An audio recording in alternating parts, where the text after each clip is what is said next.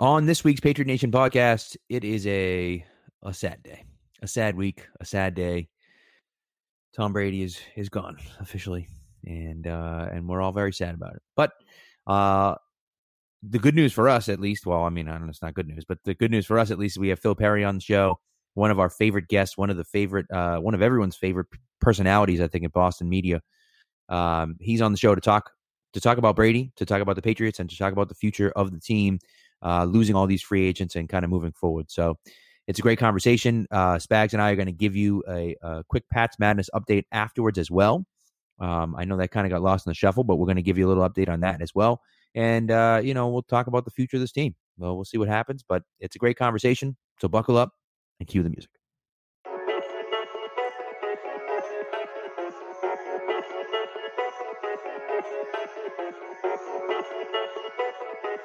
Stacked receivers, two to the right. Russell Wilson extends the hands he has. Wilson, quick throw.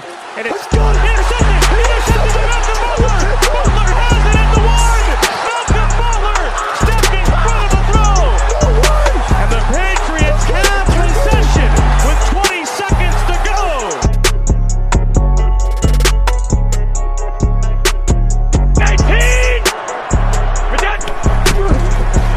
Toss to White.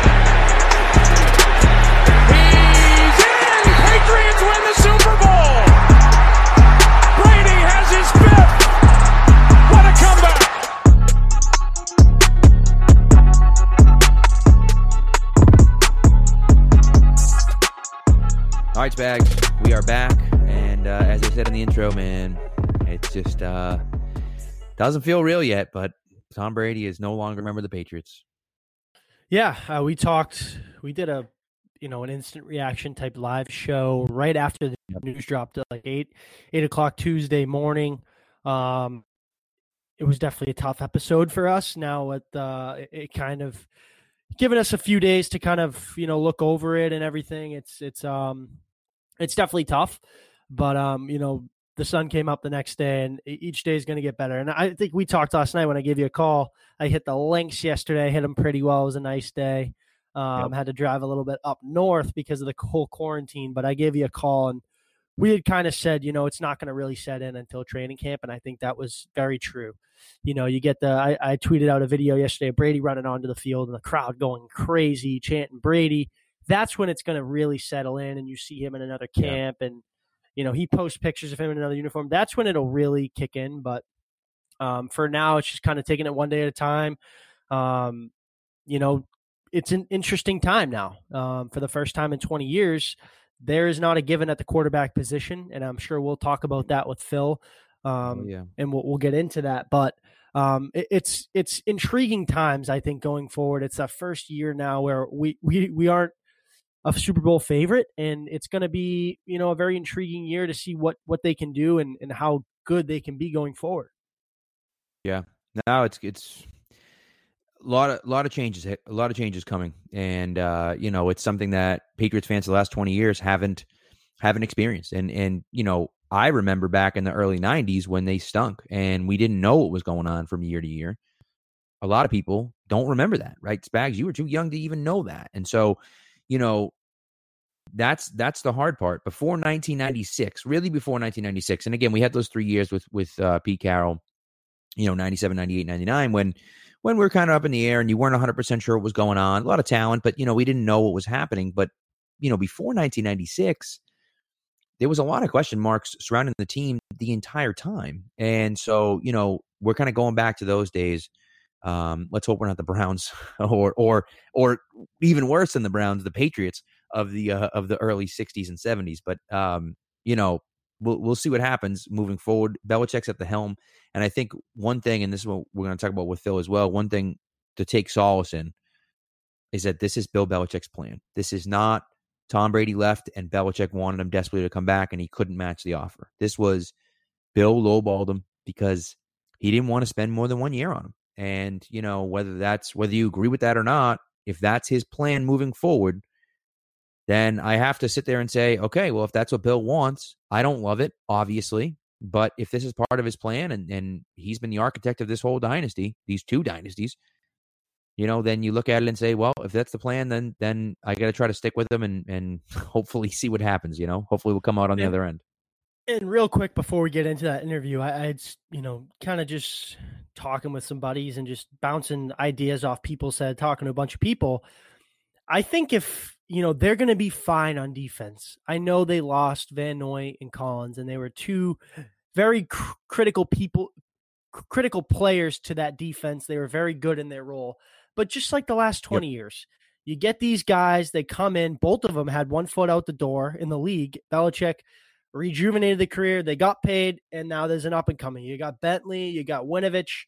I'm sure they'll address that pretty early on in the draft. I would say one of their first 4 picks, I think, would be at linebacker. Obviously, Patrick Queen out of LSU, Zach Bond out of Wisconsin. That could be in play in the first round. So they'll be fine on defense. The secondary is the same as last year. We know how dominant that was. And look, I know they have a tough schedule. This year's going to be, I think, especially on offense. You got to go to Seattle. You got to go to Kansas City, Denver, LA twice, Arizona at home. Yeah, LA twice. Yep. So it is difficult, right? But I think if you can do what you did a little bit last year, where you rely on defenses to win those games. Look, you're not gonna beat the Chiefs by slowing them down offensively, because look what happened in the Super Bowl. They still put up 31 points, and they got shut down for 50 minutes of that game.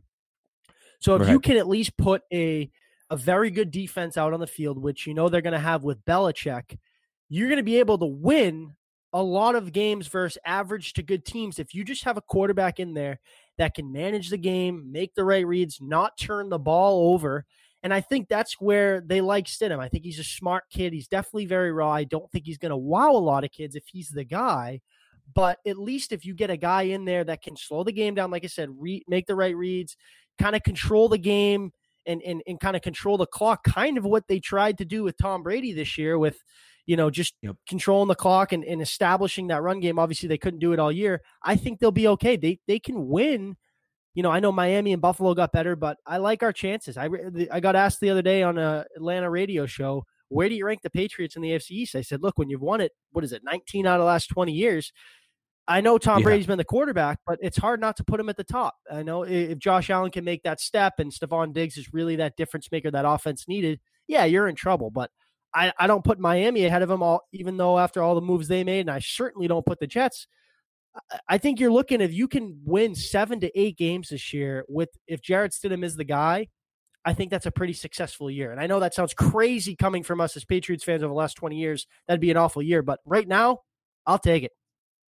Right. Well, I wrote about this last offseason, but I think that Belichick has been planning this for a few years now because, I think he's trying to plan for life after Brady. And what that means is doing what they did at the beginning of the first dynasty back in 2001, where you build a good running game, where you build a good defense, and you win with your running game and your defense. And I think that that's something that he's trying to do. Now, does that make you a Super Bowl winning team? No, it doesn't. It makes you a good team. It makes you a decent team. And then if you have an elite quarterback or a quarterback who is great in those clutch moments like Brady was at the beginning of his career, was obviously his whole career. But, Brady in 2001 wasn't an elite quarterback, but he was a guy who didn't cave to pressure, who made great plays and great throws when he needed to. He may not have been able to do it all game, but when the game was on the line, he made plays to win them the game. And that's the difference, right? So if Stidham isn't that level, they might get to 8-8, 9-7, but they're not going to be 4-12 because they've built their team enough to a situation where they can actually still compete. And that's why people are talking about, tank for Trevor and all this other stuff. And it's like, it's not happening. That's not going to happen.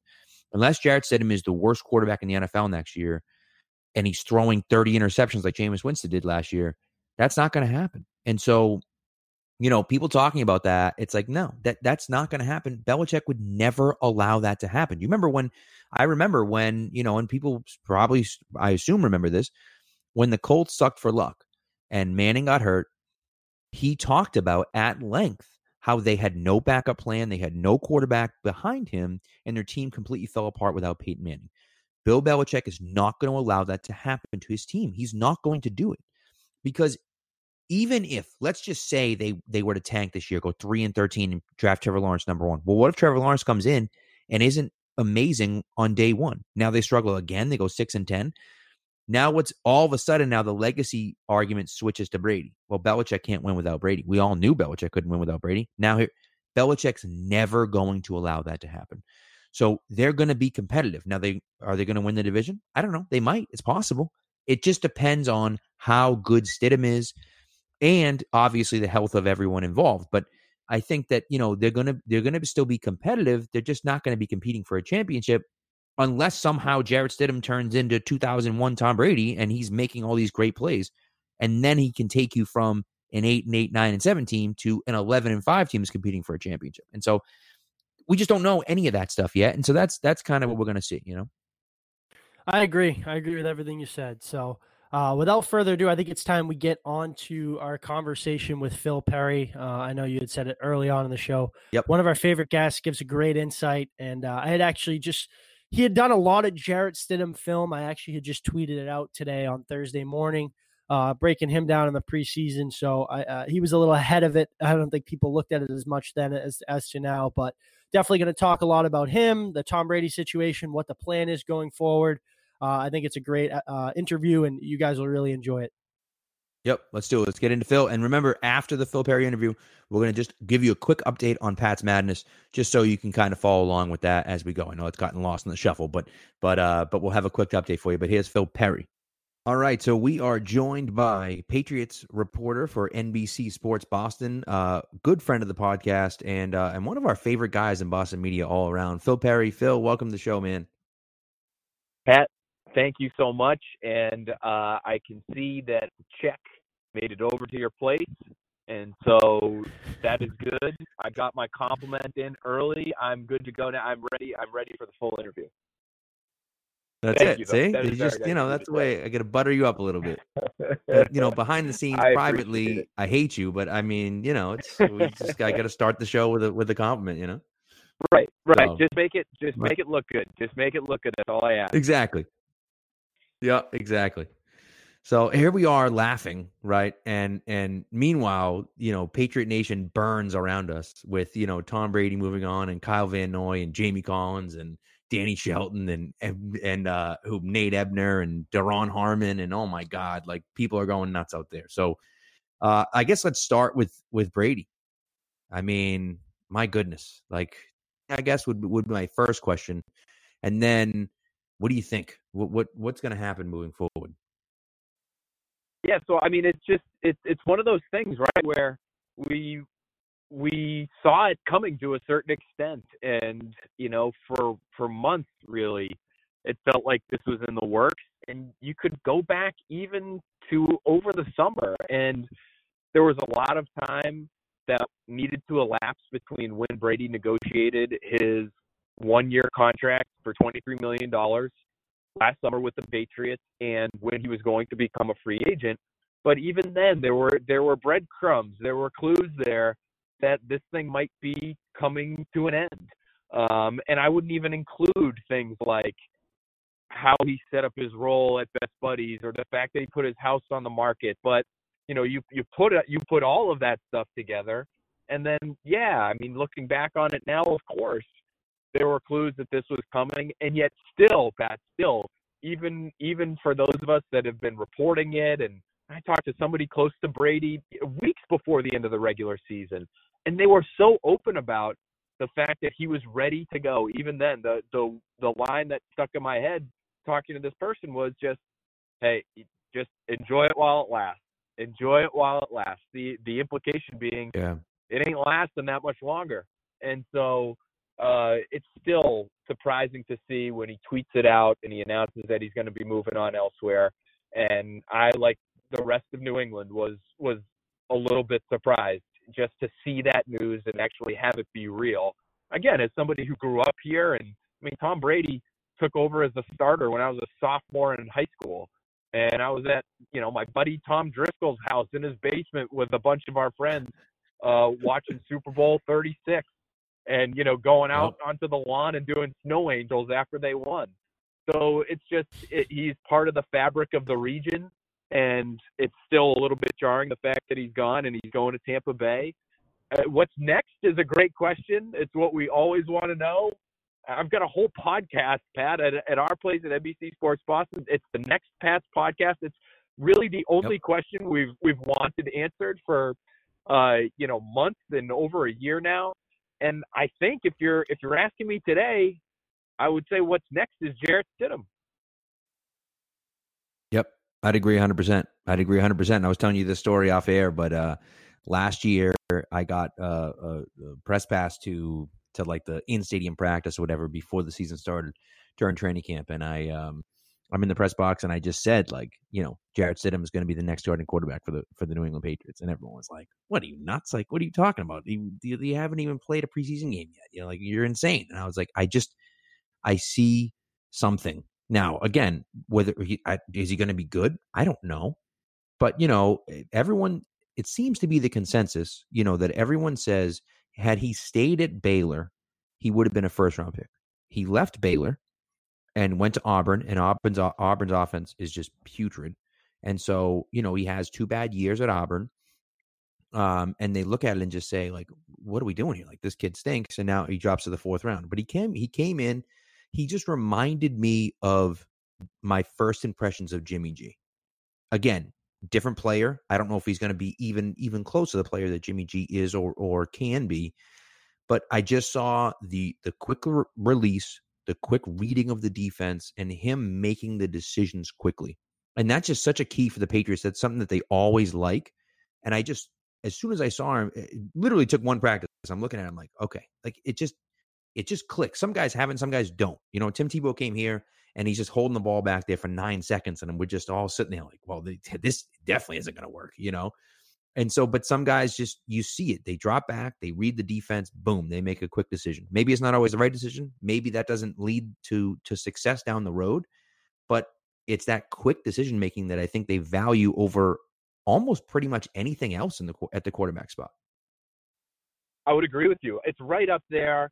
And if it's not number one, it's probably a close second behind just pure accuracy. And then, the other things I think fall below those, whether it's the intangible stuff, the character stuff, or, the athleticism, the ability to be able to move, inside and outside of the pocket. Brady was, not an athlete in traditional terms by any means, but he was a great athlete really inside the pocket. And you go back, and I just happen to be looking at some of his combine numbers today. That's just what a draft geek I am. Still looking at Tom Brady's combine numbers. But his 3 code was actually pretty good. That stood out to me. It was like just a shade over 7 seconds. I'm like, wow, this guy's a terrible athlete coming out of Michigan. But you could see even then, even if you're just looking at the testing numbers, you could say, man, this guy might have some ability to change direction relatively quickly. And I think he did. And we've seen that over the course of the last 20 years. So, but to your point on Stidham, I think a lot of things make him an intriguing, at the very least, fit in a potential starter at the NFL level. I was talking to Jim Nagy today, who's the executive director of the Senior Bowl now. He was a scout for the Patriots, a scout for several teams across the NFL. But now he has this position where he's running the Senior Bowl, and Jarrett Stidham was there last year, and he won Practice Player of the Week for the quarterback position at the Senior Bowl last year, where they had some pretty talented guys.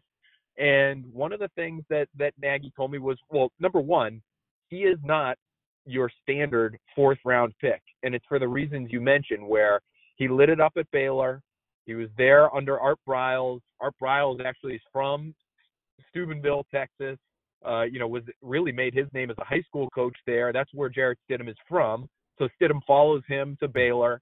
Briles gets blown out of there with, obviously there's a huge scandal at Baylor. Stidham leaves. He goes to Auburn.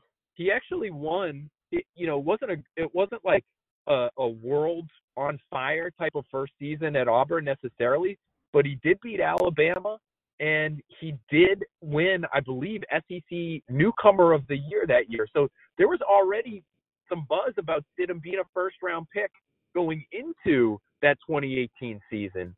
And that's where things really fell apart. You lost some offensive linemen. They lost Kerryon Johnson, the running back, who ended up going to the Lions. It was a huge piece of their offense.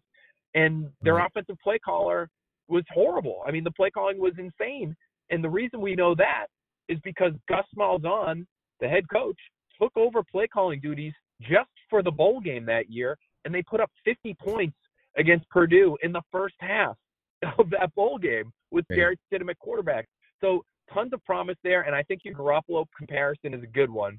Number one, because both guys came in and they lit it up in the preseason. Stidham's was actually a little bit better. Number two, there is plenty of arm strength there, and they throw just such a pretty ball. That's what you hear scouts say. It's just so natural coming off of their hands. And number three, I would say there's an athletic element that both guys bring to the position. Now, neither guy is Lamar Jackson, obviously. I would say neither guy is even Patrick Mahomes, where, you know, he's going to be able to just be this otherworldly athlete throwing off platform. And, you know, Mahomes isn't going to blaze a 40, but he is so athletic in terms of his fluidity and of his throws inside and outside of the pocket.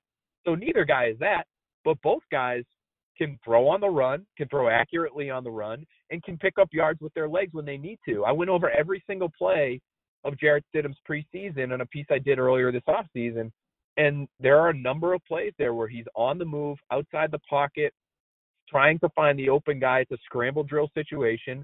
We didn't see all that many of those with Tom Brady at quarterback, so it looks a little bit different, but those plays are so valuable if you can hit them. And Stidham, to me, looks like somebody who might be able to provide that element in a starting role. Right. No, it's a good point. And I think the other part of it for me, and you mentioned, you know, if you had to guess what we're going to do moving forward, I think the biggest part for me is that Tom Brady leaving is not all on Tom Brady. I think that this is a decision that really has been coming for a while and was really made by Bill Belichick. Now, I think Belichick probably would have preferred to have Brady as a starter this year, but he certainly wasn't going to pay him for more than this year. And I said this when we did our reaction, me and Spags did our reaction podcast, and I've been saying all offseason, well, if you want him for this year, just give him the 2 years that he wants, because what the heck? Then you got him for this year, and so what? You got him for next year too. But then it's like you analyze that, and it's like, you dummy. Like, Belichick's never done that before. And so why would he now do it all of a sudden again this year? That doesn't make any sense. And it just seems like he did exactly that, where he said, look, I want to give you 1 year, but I'm not giving you anything more than 1 year. And realistically, I can't give you $30 million in 1 year because you already count for $13 million against the cap. So what are we going to do? We have a $45 million cap hit on you? We can't do that. And so here's your offer, and that's the best I can do. You know, and yeah, would I prefer to have you over Jarrett Stidham this year? Yeah, I would. But at the end of the day, if I got to start over with Stidham, I'll start over with Stidham. And that's why, to me, having Stidham as the quarterback makes the most sense. They're not doing some reactionary thing where they're like, we put all our eggs into one basket with Tom Brady to try to compete for a championship. Now we got to go out and trade for Cam Newton or something ridiculous like that, where it's like, no, they are where they are. And they're going to try to rebuild, you know, with Stidham there. And we can talk about some of the other pieces they lost and brought back in as well. But, you know, I think that's my main takeaway. And it's really what's kind of helped me from losing my mind the last few days, because knowing that Belichick is the architect of these two dynasties, you know, same team, obviously, but these two dynasties has helped me to be okay with it, because at the end, I feel like it's his decision. And if he's deciding that he wants to move on from Brady, then I got nothing better to do but to trust him. Well, and I think you have to feel confident too, you know, and first of all, your point in appreciating the fact that Bill Belichick is the one who is guiding this team into its next phase, whatever that is the right way to feel. I don't know how you could feel any other way, in all honesty, especially at that position. I mean, the track record is pretty good. If you look at it, the guys they've tried with, maybe outside of Ryan Mallett, right, who was a third-round pick and just didn't work out. He ended up kicking around the league much longer than I thought even he would as a backup. But Jacoby Brissett, Jimmy Garoppolo, guys that they spent, you know, decent draft picks on, Garoppolo for sure, they were able to develop into players. And it looks like they're doing that again with Jarrett Stidham, who, again, probably shouldn't have been a fourth-round pick. We should be talking about that guy like he was taken in the second or third round, because that's where his ability level was, if not even higher than that, if he was in the right system. So that's a good point. It's what Robert Kraft is feeling right now. I mean, and it's why you don't butt into those negotiations and you don't make sure that Tom Brady stays and you don't give Tom Brady $30 million a year because you're the owner and you love the guy and it's your team and you want to make sure you keep him around. No, you don't do that because you have Bill Belichick. And Bill Belichick is going to be here for maybe the next 10 years. I mean, who knows how long that guy wants to coach, but it doesn't seem like he's slowing down anytime soon. And so you don't blow up your relationship with that guy, that coach that's going to lead you into this next phase, just to make sure that for the next 2 years you're happy because the quarterback's finishing his career here. So all of that is valid. And I think one thing that I think should make Patriots fans, and I'm careful about this because I do think they will continue to add at the quarterback position. And I've been saying this from the jump. I really like the idea of having Jarrett Stidham, who I like, Marcus Mariota, who I thought was a low cost, at least a veteran with some regular season experience, accurate in the short area, a guy who is not a big ego guy who would have come in and even if he didn't win the starting job, would have provided plenty of competition and then would have been just a serviceable, quiet, not rock the boat type of backup. Like he would have been a perfect fit to me. Obviously he's going to the Raiders and so that's that, but I like the idea of Stidham, Mariota, and then draft a guy. And I don't know if that guy, probably not in the first round, but if it's Anthony Gordon from Washington State or Jalen Hurts from Oklahoma, like I love that. You know, put those three pieces in the blender and see what comes out. And so I think they'll continue to add at the position. But Pat, what's interesting to me is they haven't added yet at the position. And it tells me that they must feel pretty good about Jarrett Stidham's chances to be a legitimate, at some point, competitive starting quarterback. Because if they didn't feel like that was an option, if they really didn't feel after spending a year with Jarrett Stidham that he was definitely not going to be able to start as a second-year guy, maybe in his third year, maybe in his fourth year, but definitely not in the second. If that's how they felt, they would have had to get somebody as soon as free agency drops, or they would have had to have a trade worked out as soon as the new league year began. Because right now, what you're doing at that position, if you do want a veteran, is you're just sitting around and waiting to see what's left. I mean, maybe you love the idea of Andy Dalton. Maybe you love the idea of Cam Newton. But there's nothing that's preventing other teams from tomorrow making trades for those guys and them ending up with those guys and not you. So the fact that they haven't been aggressive with a veteran at that position, I think should make Patriots fans feel even a little bit better about Stidham, because it tells you everything that Belichick saw from this kid in his first year is telling him that he doesn't need to scramble to find a replacement for Tom Brady.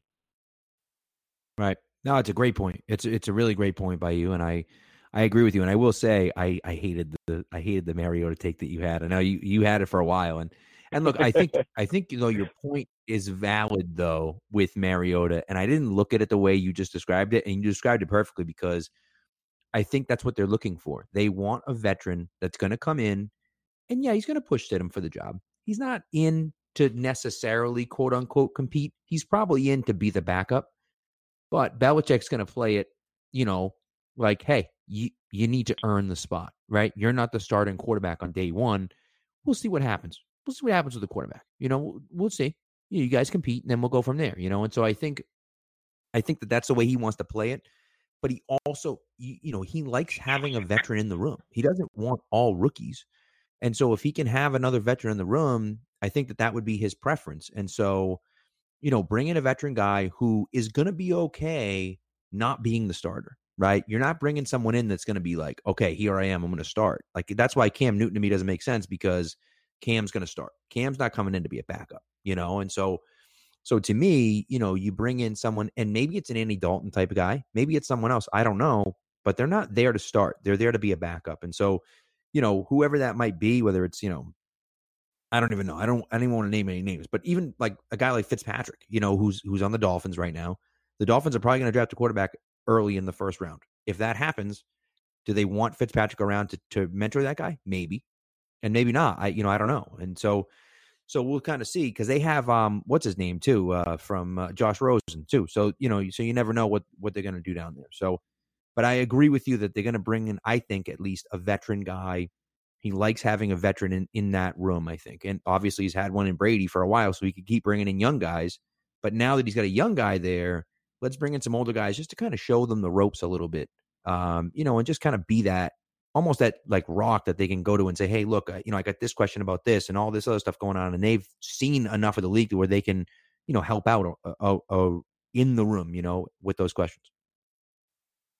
Totally. And I wonder, if somebody like, and people are going to shudder at this, but again, I think it's just about having somebody in the room who, if Stidham falls on his face, and who knows? I mean, I think until he sees real regular season action, it's hard to say how he's going to perform. And as much as I like him, as much as they like him, it's difficult for anybody to know for sure.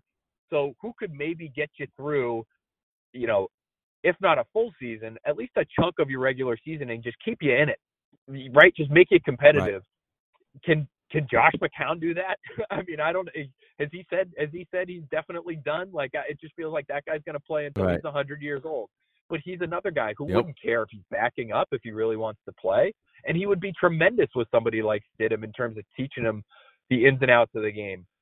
Would Blake Bortles fall into that category? That guy's available. Like, he's had starting experience. He's been to the playoffs. He's not good. Like, he's not a good NFL quarterback, and he's not leading you really anywhere if he has to start a significant number of games. But again, to your point, and I agree with you here, he's not here to be the starter. He's here to start if needed, and he's here to show the younger guys the ins and outs if they need to figure them out, if they need their hand held to a certain extent by a guy who's seen it. But that's the kind of player that I think you're looking at now. And again, I think it has to make you feel a little bit confident, a little bit more confident in what Stidham can be, because if they knew after a year with this kid that they needed somebody more sure-handed, because we know, Pat, one thing we know, they're not going to tank. They're not planning on tanking. And if the McCourty and the Tooney signings didn't tell you that, you can look at all kinds of stuff from Bill Belichick over the years. They're not going to let that happen. He does not want to be the Colts with Curtis Painter. He doesn't want to tank for Trevor. Yes. Like, it's just not in his DNA. It's not going to happen. So, Jarrett Stidham, if he's the number one guy, I mean, it's not like, you can't treat the quarterback position the way they treated tight end last year, right? Like, you can't go into a season with the equivalent of Ryan Izzo and Matt LaCosse as your quarterback. You just can't do it. So they have to feel better about Stidham than I think a lot of people in New England do right now. Yeah, no, I agree with you. And I do want to get into some of those other guys, because obviously you have the Tooney signs the franchise tag, which is great. I think that bringing McCourty back was big. And then we got a lot of losses all over the place. So I guess I'm going to ask you two questions. Question number one is, who's the guy that you are upset about the most? Who do you think they're going to miss the most that they lost? And then question number two is, out of Tooney, they got three options, right? Either he's going to play under the franchise tag, which I think is the least possible of the options. They can sign him to a long-term deal, or they can trade him. Just curious about what you think is the most probable outcome out of that. So I'll do the second question first. I do think that it would be best for the Patriots to be able to extend him and lower that cap hit for this year, and just make sure that guy is around and part of your core, part of your young core. Yes. For years to come, because I'm talking about a young core like it's there, but I'm not sure it's there. It's there in bits and pieces, but they just need to start building a group of young players that are going to be right in the middle of this thing, at the core of a winning team for years to come, and they just don't have that many guys that fall into that category, in my opinion. Tooney would be one. I put David Andrews in that category. I think, Stidham could be one. N'Keal Harry could be one. Jonathan Jones is still young enough where I would put him in that mix. He's a very important player on this team, I think, moving forward. J.C. Jackson has been great. Like, those are guys that I think could be part of that next core, but they need more. Isaiah Wynn, let's put him in the list too. So, maybe it's three of your offensive linemen, and that's great. You want to build around your offensive line? Tremendous. That's a great way to do it, in my opinion. But they need more guys. Right. And if they were going to lose Tooney this year, you look at their last few drafts. I mean, Tooney was 2016. You can go back to 2015. There's just not that many core players that have come from those drafts from 2015 through 2019. Chase Winovich might be, Damian Harris maybe. Like, there's just too many question marks around a lot of these young guys, and you just don't know how it's going to pan out. So if you can keep one that is good in Joe Thuney for a long time, I would say do it.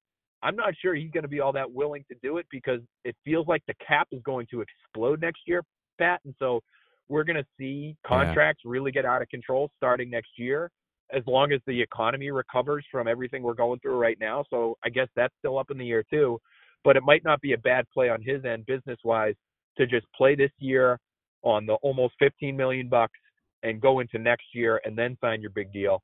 I would say in terms of the guys they have lost, the one who hurts the most, and this might sound crazy because their secondary is so deep, but I'm still going to say Duron Harmon because, listen, Ted Karras, good locker room guy. He's a backup interior offensive lineman, and I think whether they have that type in Yelda Froholt right now or whether they find a guy like that in the draft this year, that's not going to ruin your team.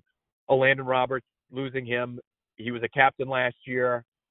It's not going to ruin your team. You can find another Landon Roberts. You can find another off-the-line linebacker that would give you as much, if not more, than Roberts did. He just was never a factor in the passing game. And so I'm okay there. Even Jamie Collins, I would say is probably number 2. And as good as he was through the first half of last year, he had a bad second half. I mean, there's really no other way to slice it. And you look at some of those games, those big games, the Ravens in Baltimore, the Titans at home in the postseason. Jamie Collins is not a running game player. He's just not. He's a good athlete. He's a good blitzer. Because he's so long and athletic, he can be effective in coverage, and those are all very important. But they needed somebody who could stop the bleeding in the running game, and Jamie Collins was avoiding contact too often, and we went over it time and again, and there's no better linebacker to dissect how you're willing to take on blockers and defeat them in the running game than Ted Johnson at our place. And I did a show with him every week, and it was week after week. He was all over Jamie Collins because Jamie Collins, in a system where two-gapping is critical, right, and taking on your man and stacking him up and shedding him and making a tackle is how everybody has to do it if it's going to work. Like, if you have one weak link, if you have one hole in the dam, the whole thing falls apart. Jamie Collins was too often the hole in the dam, and they got run through like it was a tidal wave in the playoffs, and we saw how their season ended. Yes, they did. And so I think, that's just too fresh in my mind to say that one kills you. Not that Duron Harmon kills you, but he played over 50% of the snaps each of the last 5 years, Pat. The secondary is so important. Coverage is so important. The fact that he was so aware of every coverage and so strong in the communication with the other people in the secondary, the corners and the other safeties. He was on that wavelength, and that's what made them so good last year, that secondary unit. And he was a big part of it. Again, he's essentially playing, pretty close to starter snaps. I mean, he's almost 60% of the snaps some of these years, the last couple of years. And so that to me is a key loss, because you can put Devin McCourty back there as the deep safety, which is what Harmon was. He was not a versatile guy. He was he's a deep middle guy. And you can put Devin back there and have him do it full time. But part of McCourty's versatility is the fact that he, or I should say, part of the reason McCourty is so valuable is his versatility. You can use him down and close. You can cover him. You can put him on tight ends, and you were able to do that because you had Harmon. Now I'm not sure who that deep guy is. It'll be interesting to see how they try to fit it.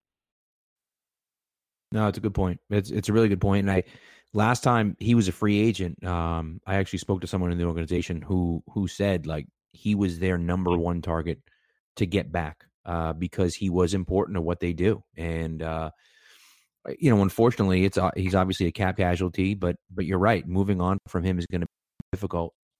He brought on the field, but also what he brought to the locker room as well. And so I agree with you 100% because, again, I feel the same way about Van Noy and Collins. Hey, look, good players. I like them, but they're not going to kill you not having them.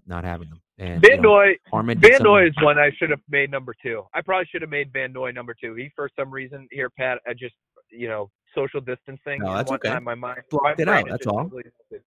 So he should have been number 2. But and that one hurts. And I don't know who fills that. Is it Chase Winovich, I guess? You probably hope he makes that leap.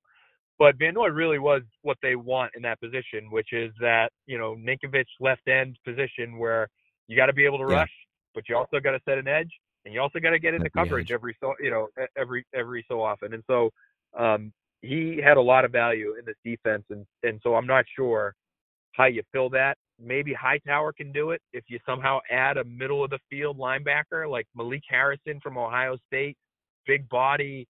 Play him in the middle. He can make all the calls. He seems like a smart guy. If you draft somebody like that, maybe it can free up Hightower to play more on the edge, and that might be how you fill that role. But I don't. That's a tough one to fill. I would still go Harmon just because I think the coverage portion of any defense is so important. Yeah, that I'm still gonna actually go Harmon there, but I would go Van Noy a close second. Okay. All right. Yeah, that's like I said. I feel the same way. We're in agreement there. So, I think that's all I got for you. I mean, listen, it's a little crazy. So I do want to give. We talked about this a little bit off air. I do want to give your wife a little bit of shine. I know you guys are expecting number 1, which is great. Congratulations. But thank you very much. She is working, in infectious diseases at Tufts right now. And, obviously not necessarily, I don't want to get too far into it, but I think, she deserves a little bit of credit for the work she's doing, and you're holding down the fort at home the days that you have to. But it's a tough job out there for those people that are, that are working in the healthcare industry. I know she's not necessarily seeing people, up front, but she's planning for the future of fighting this disease, Yeah, she is. She is the smart one in the family, no doubt, Pat. And thank you for giving her a shout. She's working hard, just like everyone is in healthcare right now, and everybody that everybody knows somebody who's working at a hospital these days, and it's stressful for them and their families. And I just have so much gratitude for all of them, doctors, nurses, the custodian staff at these places. Like these people are absolutely critical, obviously, to how we handle this situation and how we're able to move forward. And I think it's still, Pat, a situation where it's going to get harder before it gets any easier. And so, like I said, I appreciate that she is working hard. She's grinding away, just like everyone at all the hospitals in Boston are and across the country. And we're so lucky, those of us that live in the Boston area, the New England area, to have so many hospitals that are among the best in the world at what they do. And so I'm grateful to everybody out there who's working and going into work and facing these circumstances as they come up, because it's not easy for them. I know that, but they know that it's part of their job. And I don't know how you even put into words how much respect that they deserve for doing what they do at a time like this. It's just absolutely mind-boggling. So so shout out to Dr. Perry. She's phenomenal. But shout out to all the healthcare workers out there that are taking care of us right now. Yeah, no, it's well put. I agree. So I think that's it. Well, we actually before I let you go, why don't you shout yourself out as well? Just kind of let everyone know where they can read you and see you and everything else. And I mean, I'm assuming they already know and are already following you, but let's do it anyways. I appreciate it, Pat. No, yeah, man. Thank you. It's hopefully, especially now where everyone, it feels like has some free time on their hands and is, stuck in front of that computer maybe longer than you want, or listening to, podcasts that you either have subscribed to or have never heard of before, but you're just doing it because you need something in the background while you're walking around, making sure that, you know, you've washed the dishes for the 15th time that day or whatever it is you're doing to pass the time. But yes, NBCSportsBoston.com. We will obviously, at this point in time, we're going to be so football heavy. We've got almost everyone on our staff focused on football right now, which is a lot of fun for a lot of them, I know, because I think some of them would love to cover this team even more. And the fact that it's really the only sport that's got anything going on makes it a really interesting time. So we're loading you up with Patriots content on NBCSportsBoston.com. A lot of draft stuff, Pat. We're gonna, you know, we're obviously hammering the Brady stuff, how he's going to deal in Tampa, what's going to happen with Stidham, are they going to add a quarterback? All that stuff's going to be on the site, but we're going to be doing a lot of drafts. In my first 7-round Patriots-specific mock drops this week. Great. So make sure to find that on NBCSportsBoston.com. I'm on Twitter at Phil A. Perry. And the next Pats podcast, I referenced it earlier in our conversation here, but our next Pats podcast is where we're talking whether it's free agency or the draft. Again, it's going to be really draft heavy now moving forward, but we're trying to identify Patriots fit, what they like, height, weight, speed, character, program backgrounds, coach backgrounds, who's playing for Belichick's buddies across the country, and do they fit? And we're talking to people that we know inside the building and across the league to give us insight as to what's available. So hopefully we'll be able to try to identify a few guys that are going to fill in some of these gaps that we're talking about, whether it's a quarterback or any of these other positions. So you guys will have an idea of what's coming at the Patriots in their roster in 2020.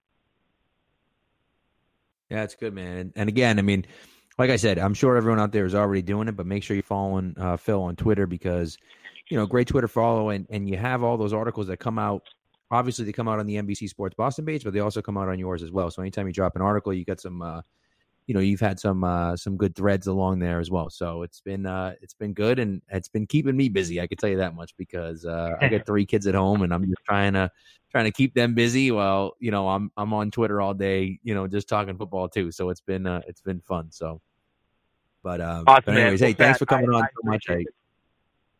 Yeah, of course, man. Thank you for coming on. Thanks for making the time, and we appreciate it, you know, and we'll have to talk to you again. All right, huge thanks to Phil for coming on again. He's one of our favorite guests. We love having him on, and every time I tell someone I'm having Phil Perry on the show, their reaction is always the same. Where, I love that guy. You know, he's a nice guy, and he's super knowledgeable, great to listen to, and great to talk to as well. And so we love having him on the show. He's one of our favorites. So without further ado, let's get into this Pat's Madness thing. For those of you that don't remember or haven't seen it, it is it's the biggest bust of the Belichick era. So it was 32 players in 4 different regions, just like March Madness. Of course, there's no March Madness going on right now. Sad face. This would be actually the first round would be going on right now. But we have moved forward from the round of 32 into the Sweet 16. So I'm just going to give you a quick matchup of the Sweet 16. So the Chad Jackson, Reggie Wayne matchup. Chad Jackson obviously won that one. He's playing against Scott Chandler, who beat out Darius Butler in the first round. So it'll be Chad Jackson versus Scott Chandler. I think that one's pretty obvious. It's gonna be a Chad Jackson landslide in that one. And then in that, the other matchup in that region is Antonio Brown, who knocked off Tavon Wilson, and Cyrus Jones, who beat out Lawrence Maroney. Again, that one right there, though, is going to be really tough. That's the Greg Jennings region. Of course, Greg Jennings region named because Chad Jackson was drafted over Greg Jennings. That's going to be a really tough matchup. That AB Cyrus Jones matchup is going to be really tough. I don't know, man. I might vote Cyrus Jones over Antonio Brown there, but I think there's going to be a lot of people that's going to vote Antonio Brown. He might be the winner of that matchup. He might. You know, Cyrus Jones was the highly touted second-round pick coming from Nick Saban. You know, first pick of that draft, I think, because they didn't have a first rounder that year. That was the Cooks trade. But I think you're right, Antonio Brown, because everyone's going to look at, obviously, recency bias and what they could have been with him as on that offense. I think a lot better. Maybe you're looking at number 12 still here if we want to get deep into it. But I think that's definitely an intriguing matchup in the Sweet 16. But I think for me, it's Antonio Brown is going to definitely take the cake for that one. All right, I like it.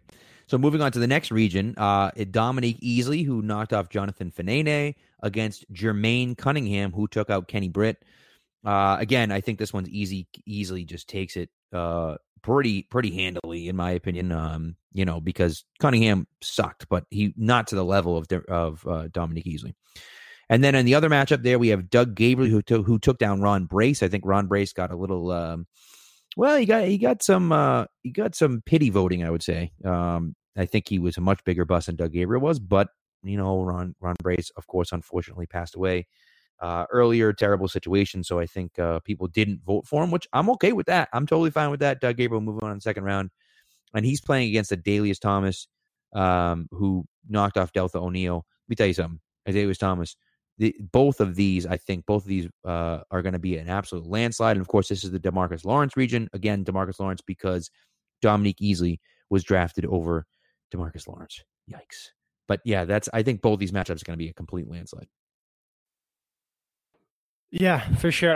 Easley's interesting because, obviously, he fell in that draft, right, because of the injuries. Yep. And they got him late, Correct. I think, at 29. And it was one of those kind of top 10 high talent, risk, high risk, high reward type situation, and it just one of those ones that just didn't pan out.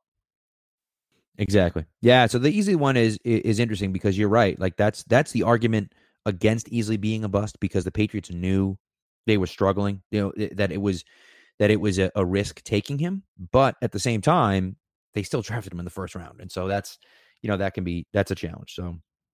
Anyways, all right, so let's move on to the next region. We have Duke Dawson, who took down Joey Galloway, against Albert Hainsworth, who took down Bethel Johnson. That's a tough one, but I think Duke Dawson ultimately wins that one. Hainsworth, obviously a huge bust, but Duke Dawson, just an absolute out-and-out disaster. Again, I'll repeat what I've said all along. Duke Dawson is the only player in the Belichick era to be drafted in the first or second round and not make it to year 2 on the team. He's the only player that's unbelievable when you look at the list of guys that were drafted in the first and second round. And I know he was okay in Denver this year, definitely much, much better than he was here. It comes back to our conversation in August. If this secondary wasn't so good and so just tough to find time on the field with McCourty, Jones, Gilmore, Jackson, even Juwan Williams, who they invested in early on in the draft last year, they might have given him another chance, but with, like I said, the competition there, it's just not enough room for him. Right. And it's tough. I mean, it is tough, and you're right about that. It is also tough to look at it and say, well, Duke Dawson was drafted in the second round. J.C. Jackson was an undrafted free agent in the same draft. And, of course, became a starter as a rookie and played great last year. So, that makes it difficult. So, all right. So, at the bottom of this region, we have Chad Johnson, who took down, of course, Ocho Cinco, formerly Ocho Cinco, who took down Sean Ellis, and Jordan Richards, who took down Sean Springs. This one is an easy one. Coach Richards by a mile. Come on, let's get real here. So, Coach Richards. I love this guy. Love Jordan Richards. Loved him when he came out, but he just stinks at playing football. So he's that guy. He's that guy. Yep. Is that the final region? I was just going to say who. So this is the third region. I was going to say this is the Mark Andrews region. Who we think the biggest bust is? That's what I want to finish up. All right. So let's do it. So the last region is Razai Dowling, who took down Fred Taylor, against Michael Bennett, who took down Mike Gillisley. Again, Razai Dowling in a landslide on that one. And then at the bottom of this region is Terrence Wheatley, who took down Adrian Clem, Belichick's first ever draft pick, against Aaron Dobson, who took down Coney Ely. And Aaron Dobson, again, another landslide victory. I know Wheatley stunk, but Aaron Dobson was a guy that we thought was going to help this team immensely at the wide receiver position, and he was just absolutely terrible. And so this, of course, is the Keenan Allen region, named because Aaron Dobson was drafted ahead of Keenan Allen, which makes it even worse. So, all right, biggest bust. Who do you got? Who's your number one on this list? So for me, you're gonna laugh at me, but I'm gonna go with Antonio Brown for this region. Okay. For this reason, not region. We're talking too much regions here, but I just think it was the first time since Randy Moss, really, that they had gotten a true all-pro receiver Right. that is just an absolute difference maker on the field. And it was the biggest blue ball in New England Patriots history, obviously for the reasons they got rid of him, which we've discussed and we don't want to get into. But I just think if you have him on that offense last year, we may not be talking about number 12 leaving. We might have had a completely different ending to the year. I think he makes that much of a difference. I mean, you see, talk about his off the field issues all you want. When we're talking strictly football, just strictly football, he is one of the most elite playmakers I've seen in our generation. He can return punts, he can return kicks. He just, when the ball's in his hands, amazing things can happen. He creates natural separation for such a small guy. He's an unbelievable route runner. And it's, like I said, for me, it's him just because I think this team would have ended up in a different place if he had, kept his head on straight and they were able to work it out. But I do think Aaron Dobson, I know I'm going wide receiver, and I think that's no. People yeah. I feel that busts are looked upon more when they're an offensive player, primarily a skill position, right? Because they're coming in with high hopes. They make the true difference. They score the touchdowns. Obviously, defensive guys turn out to bust too, but they don't stand out as much as a wide receiver. Aaron Dobson was brutal. Aaron Dobson was his nickname, and they took him in the second round out of Marshall. Fantastic career, had high hopes, and he just couldn't figure it out. Yeah. So I think that could be a final right there between two wide receivers. No, we'll see. And I like that. And I'll tell you what, I've come around on the AB thing because my number one is on the same side, and that's Addaeus Thomas. And Addaeus Thomas, I kind of have. Yep. It's kind of the same thing for me because Thomas was really the first guy that Belichick really targeted, gave a massive contract to. The difference between AT and AB is that Thomas actually had a decent year in 2007, whereas AB lasted, 7 days, and then he was gone. And so and you knew the risks. That you can, and that's the thing. So that's the tough part for me. Now, Thomas, I think, was a huge part in the team really taking a backslide in that, 08, obviously it's Matt Castle, but 09, 2010, even to 2011. Now, they made the Super Bowl in 2011, but it was tough for them to recover. And so I think that, that 09, 2010, and of course 2010, Brady wins the MVP, but they had a lot of holes in that team. I think that he's a big reason for that. And so I personally have Addaeus Thomas really, really high. I can see Antonio Brown making the finals. And I will tell you what, the final that I have coming out of the right side, and again, my opinions changed on this a little bit, for those people that listen to Deep Down the Middle when we talked about it originally, I think Jordan Richards is the number one, my number one on the right-hand side. And I think actually he might end up being my number one overall champion. And here's why. Jordan Richards was a guy that should not have been taken in the second round. He should have been taken in the seventh round because he's a special teams guy. He's a smart player. He knows listen, his nickname in college was Coach. There's a reason, because he knew what every single player on the field was doing, which is great in theory, except he stinks at football. And he stunk at football in Stanford, and the tape said, this kid isn't good. And Bill Belichick, instead of drafting him in the 6th or 7th round, drafted him in the 2nd round. And when they drafted him, now, again, not that I'm going to side with Mel Kiper, but when they drafted him, Mel Kiper literally said, I don't have any tape on this kid. I don't even have notes on Jordan Richards because this guy is a 6th, 7th round pick. I have no notes, so there's nothing I can add. This guy stunk.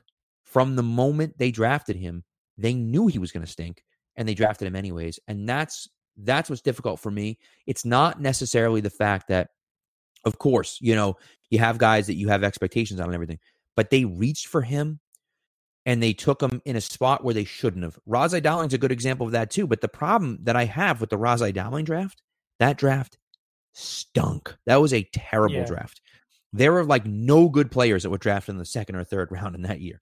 And so that makes it then more difficult for me to say, well, they should have targeted this guy instead.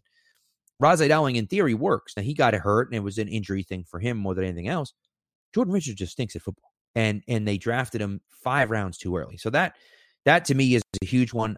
Like I said, was for me always Addaeus Thomas was number one, and I was kind of voting Addaeus Thomas all the way through.